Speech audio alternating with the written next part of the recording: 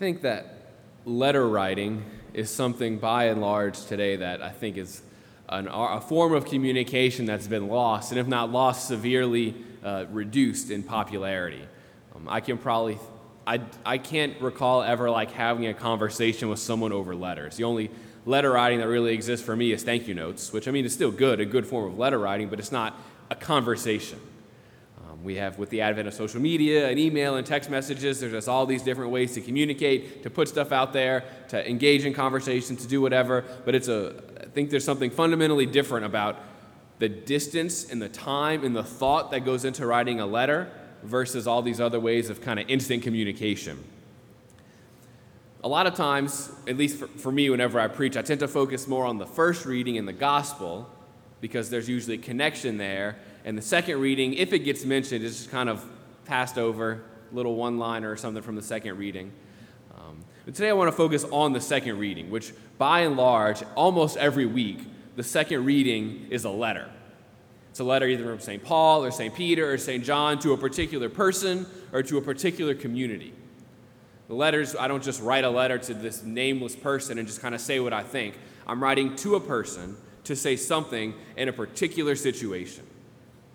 And so today, for example, the second reading is a letter that St. Paul wrote to the church in Philippi, to the Philippians, a church that he founded. And he couldn't obviously stay there because he had to found other churches. So he's writing letters to them as he hears things about what they're doing and what's on his heart as he prays, speaking to them what they need to hear, offering them a particular kind of encouragement. So not all of Paul's letters are the same. Sometimes the community's not that good, and so he needs to kind of give them a little kick, encouragement to do better. Sometimes it's just a letter of gratitude and an affirmation of what they're doing. The Philippian church was really more of the latter. They were actually a very good community. St. Paul, at the beginning of the letter, what we heard today was kind of a little bit of in the middle. The beginning of the letter is just St. Paul affirming them. He sees them as real participators with him in the mission of the gospel. They're supporting him, they're praying for him, they're being like a real community of discipleship. And so St. Paul in this Philippian letter is generally positive. He doesn't have to kind of criticize them much. He affirms that where they are and what they're doing all the right things. They're doing good. And what we heard today, I think, is the encouragement to remember that discipleship is not just about doing the right things.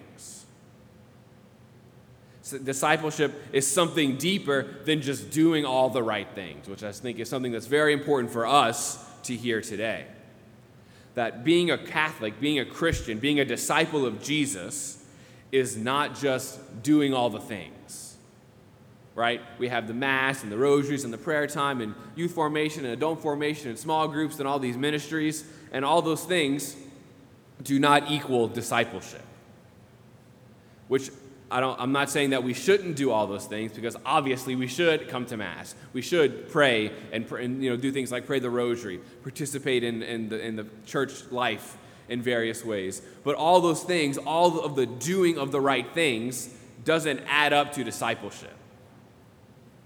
There's something underneath that. There's a purpose for all of those things, which is why St. Paul calls the Philippians to kind of pick up on this.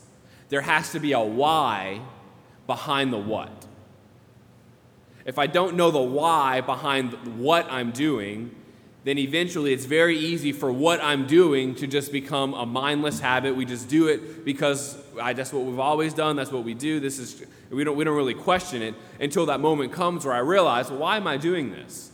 And if I don't know the why, then it's very easy for the what to just kind of fall away, or for the what to become the focus. I stop at the what and don't go beyond remembering the why. And St. Paul is calling the Philippian church to remember the why behind the what. Don't forget why you're doing all these things. Because he says, if there's any participation, if there's any solace in love, if there's any participation with the Spirit, remember this, do this. Have the same mind and the same love. Have the mind of Jesus Christ. The purpose of all the things that the Philippian church is doing, the purpose of all the things that we do in terms of our faith life and our spiritual life, is so that we might have the same mind and the same heart as Jesus Christ. That's why we do all these things, that we might be fully united to him, not just in the things that we're doing, but in the entirety of our life. If I have the same mind and the same heart as Jesus Christ, that means I'm seeing not with my own eyes, but I'm seeing with his eyes. I'm thinking not with my own thoughts, but I'm thinking with his mind, with his thoughts.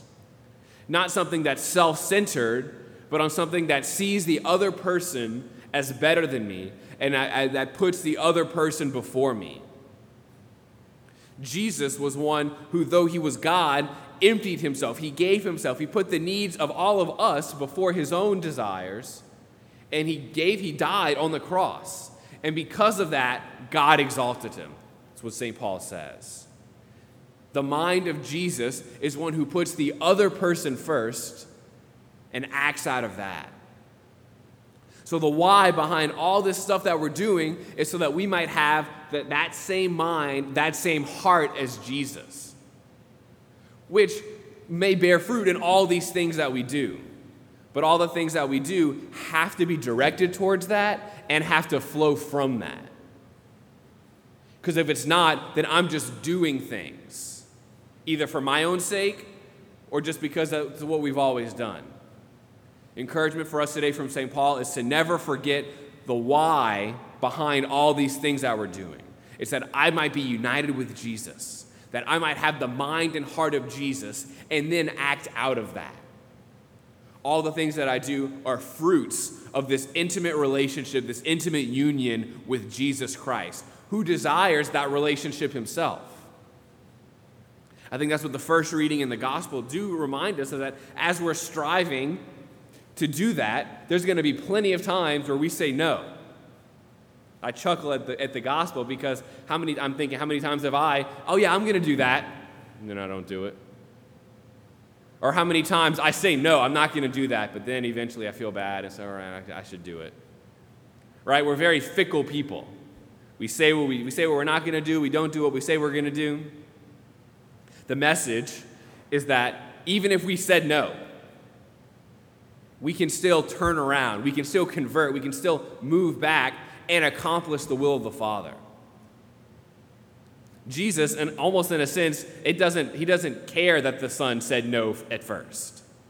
What matters is that he had a conversion of heart because of that prick of the conscience, that union with God, and he acted out of that. So no matter where we are today in our spiritual life or in our human life, whatever we've done, we can always convert. We can always seek that union with God. Nothing stops us from doing that. Nothing disqualifies us. And God, in fact, desires that. He delights in these little areas of conversion that we experience in our own life. That's his desire and his invitation for us. So that question to reflect on, what's the why? Don't ever forget the why behind the what. Why am I here today? What makes me come to Mass? What makes me pray? What makes me do any of the things that I do in seeking my relationship with the Lord? The more that each one of us can have a deeper answer to that question, why am I doing this? That's going to be able to allow me to unite myself at where I am, closer to Jesus, and then allow all the things that I do not be a habit, but be a fruit of an intimate relationship with him. What's the why? That question is something that none of us can afford to miss out or to skip on. Amen.